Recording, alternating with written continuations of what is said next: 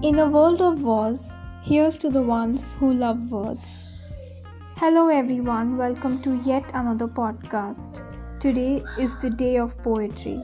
And what better day than this to explore the beauty of a writer's mind? There's a place, the most fertile of all, where thoughts grow at the speed of light. Life is lived to its fullest. The smile, the pain, the laughter, the tear, everything is imbibed into words.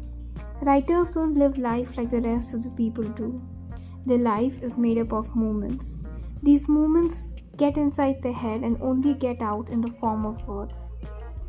A writer might look like a normal person at first glance, but only when you understand their mind you realize that a warehouse of stories, anecdotes, and metaphors exists.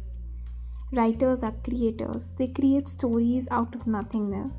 They create beauty out of a mundane life. They create wonder out of the ordinary. So here's to the ones who love words in a world of wars.